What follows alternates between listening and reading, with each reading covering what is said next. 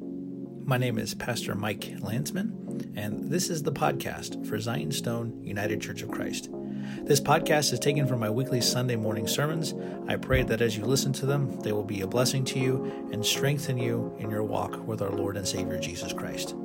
Here's what we have for today. Christ is in our midst. He is and never shall be.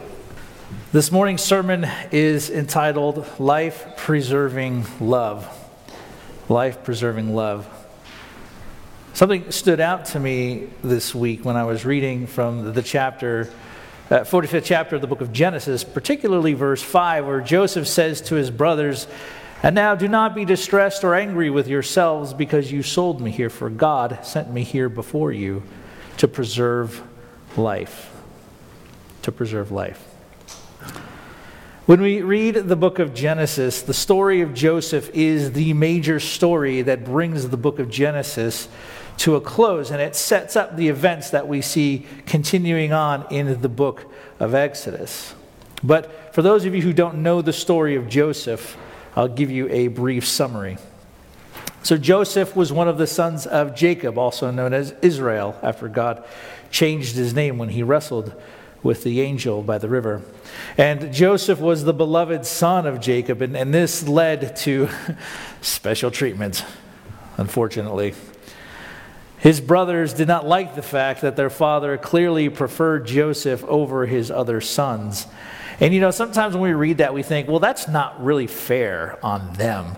But when you kind of dig back into their stories and you read the shenanigans they got up to, you're like, you know what? Maybe Jacob was right in, in favoring Joseph over his brothers, because some of his brothers were really not nice guys. And we actually get an interlude in the Joseph story. It just stops. And then we get a story about Judah, and then it picks back up again in the Joseph story. The brothers weren't really great guys.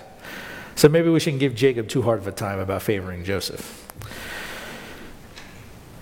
But out of jealousy, they decide to take care of Joseph, right? Because in the story, he has the dreams, and then he knows the interpretation of the dreams. And so he tells his family, and they know exactly what the dreams mean too when he explains it to them, and that makes them angry. So they take him and they throw him in a pit, and they sell him into slavery.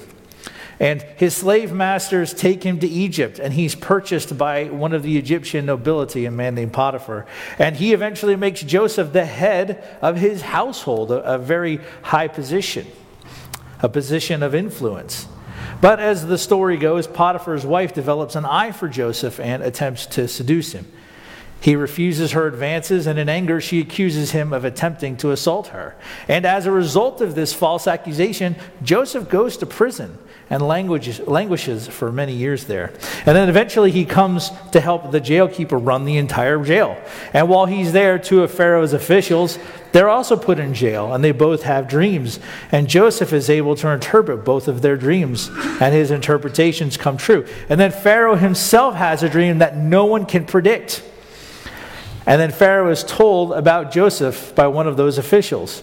And Joseph is given the understanding by God to interpret Pharaoh's dream, and as a result is made essentially prime minister of all of Egypt.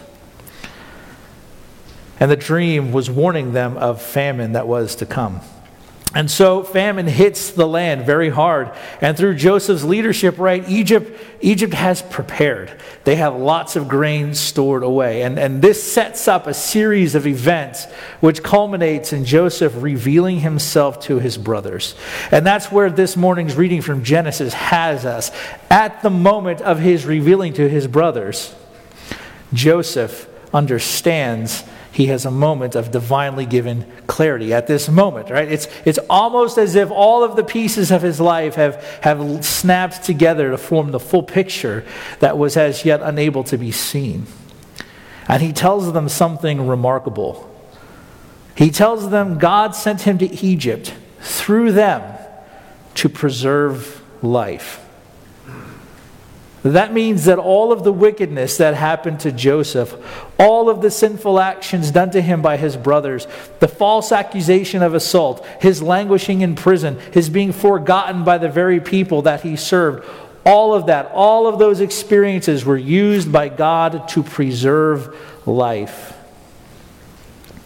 And it's interesting, too, when you read the story of Joseph, he's overcome with emotion when he encounters his brothers, because even though they did something very terrible to him, that act of wickedness doesn't necessarily negate the feeling of love that he had for them and for his family that he hadn't seen in a very long time. And it's very weird, right, how the human heart works. That works out sometimes, that even in the midst of betrayal and pain by people whom we love, it doesn't necessarily destroy the affection that we may feel for them. That's not an excuse for it.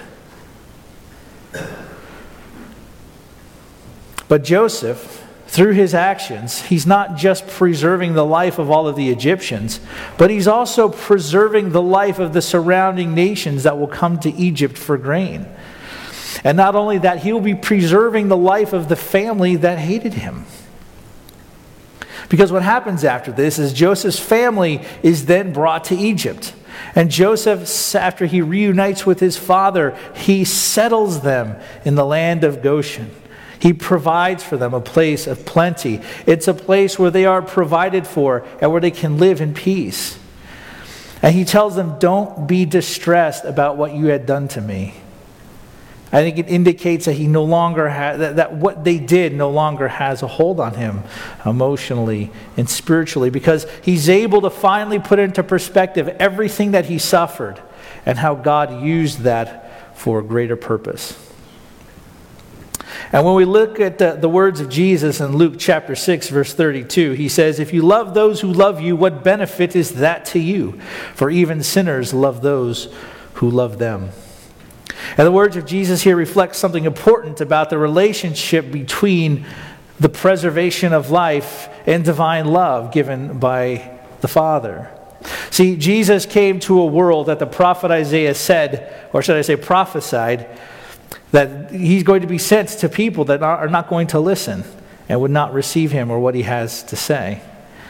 And we see this in action throughout the entire life of Jesus. Jesus walks around ministering and healing and teaching for years. And to be sure, there are those who heard his message and those who saw him through the eyes of faith who turned and follow him. But the majority don't, particularly the religious leaders. In fact, they wind up being his greatest adversaries. They become unable to see the love that he is showing through his ministry and his mission because they're unable to see that love. All that they can see is their own hatred, driving them to work towards his destruction. Yet in spite of all this, Jesus continues his work among them, because Jesus doesn't just love those who love him. Jesus loves those who do not love him. In point of fact, all of humanity, captive to sin and to death, do not love Jesus. We are opposed to Jesus. We hate Jesus. We don't understand Jesus. And we often try to co-opt the person of Jesus. And we try to separate the ethics of Jesus from the person of Jesus, as if we can sort of follow some quasi-Christ-like ethic without falling down to our knees and acknowledging him as Savior and Lord. You can't divide Christ like that. Jesus says in verse 36, be merciful as your Father in heaven is merciful. In fact, we know we cannot even love without God's own act of initiating love. As it says in 1 John 4:19, we love because he first loved us. Jesus loves those who do not love him. And his act of love culminates in the crucifixion and his giving up of himself to atone for the sins of all humanity. Jesus is concerned with the preservation of life. The preservation of life. Like we saw in the Joseph story. God sent me to preserve life. But he's not just limiting life to a certain group of people. It's his wish that all life would be preserved, that all life would share in his own life for all of eternity. Therefore, the offer of eternal life is extended to all who will have faith in him, all who will be faithful to him, all those who will trust him and love him. And just as Joseph oversees the distribution of food to the surrounding nations and calls them to come and buy grain, so Jesus oversees the distribution of the food of his body and blood to those who will repent and believe. Jesus provides nourishment to all who will come to hear and believe. And those who respond in faith and in love will be preserved. Those who respond in faith and love will be brought to a good land of plenty. Those who respond in faith and love will be preserved from what is to be poured out on an unbelieving world at the return of our Lord. And this should give us a lot of hope, brothers and sisters, because we can have security knowing that Christ loves us. It's interesting, in the reading from the Joseph story, it says that when they were brought into his presence, right, when his brothers were called into his presence, do you remember what it says? It says they were terrified. Because when they are brought into the presence of, from all intents and purposes for them, the high-ranking Egyptian official, whose word has the power of life and death, they're scared. They don't know what's going to happen. They have no idea why they're even being asked to come into his presence in the first place, right? Well, I think actually this is later on in the story with the hiding of the cups and all that stuff, so it makes sense why they would be scared. But they come into his presence frightened and scared, thinking, this is it. And what does Joseph say to them? He essentially says, don't be distressed. Essentially, do not fear. Do not be afraid. God sent me here through you to preserve life. And I think we can learn a couple of things from this, one of which being the suffering that we undergo in our own lives.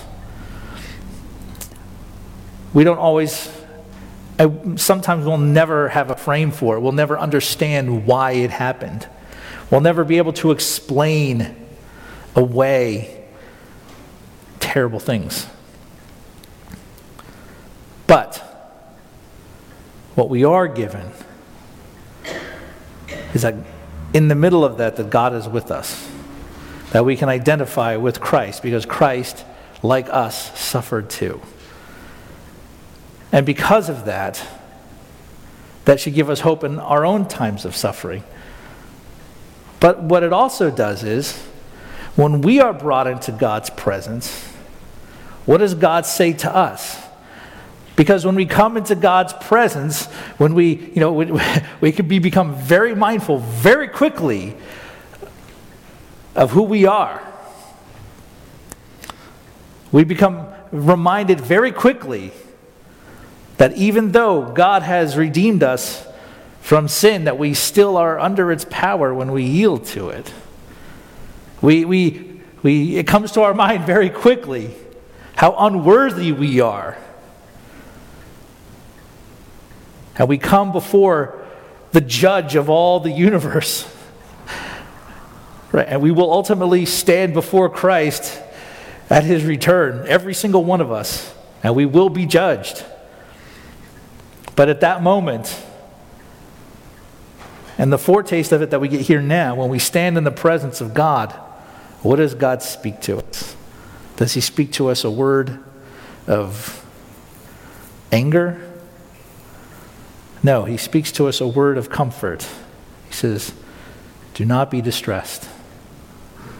Do not be afraid. Because Jesus came into the world, he said, I didn't come to condemn the world, but I came to save it. And those of us who have been baptized into Christ, who have put on Christ, who have been regenerated by the Spirit given to us, when we stand in his presence at the day of judgment, we can say, we don't have to be afraid. We don't have to be afraid because he has saved us. He was sent to save us. He was sent to redeem us. So brothers and sisters, when we mess up, and we will, nobody here is perfect. Raise your hand if you think you're perfect. I'll pray for you. And cast out the spirit of lying. when we mess up, when we fall short, let us not become distressed or angry with ourselves or with what we have done. And that's important, right? When we mess up, when we sin, when we do something wrong, we have a couple of options. The one option is to immediately fall on our knees and repent and turn to the Lord. The other option is to say, oh no, well, I might as well just keep going because I've already messed up. I've already sinned. I might as well just keep going in this direction. What does it matter? It's interesting. I can't remember. I wish I could remember the quote, but St. John Chrysostom notes that when we sin, right, shame shouldn't draw us to increase in sin. He says it should actually drive us to repentance. And I'm terribly misquoting him there. But when we sin, when we fall short, let us not become distressed or angry with ourselves.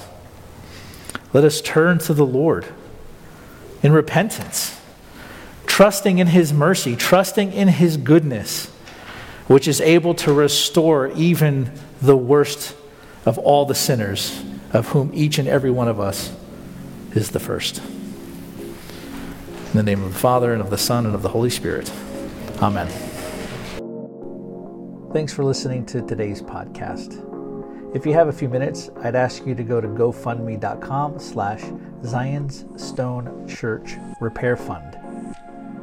We have some significant repair work that we need to do on our bell tower, as well as some repair work due to a recent lightning strike. Anything you'd be able to help us out with, we would greatly appreciate it. If you'd like to get a hold of me, or you have any questions about what you've heard, feel free to reach out at our Facebook page, Zion's Stone UCC, or you can check us out on our website, zionstoneucc.com. Thanks for listening, and may God bless you.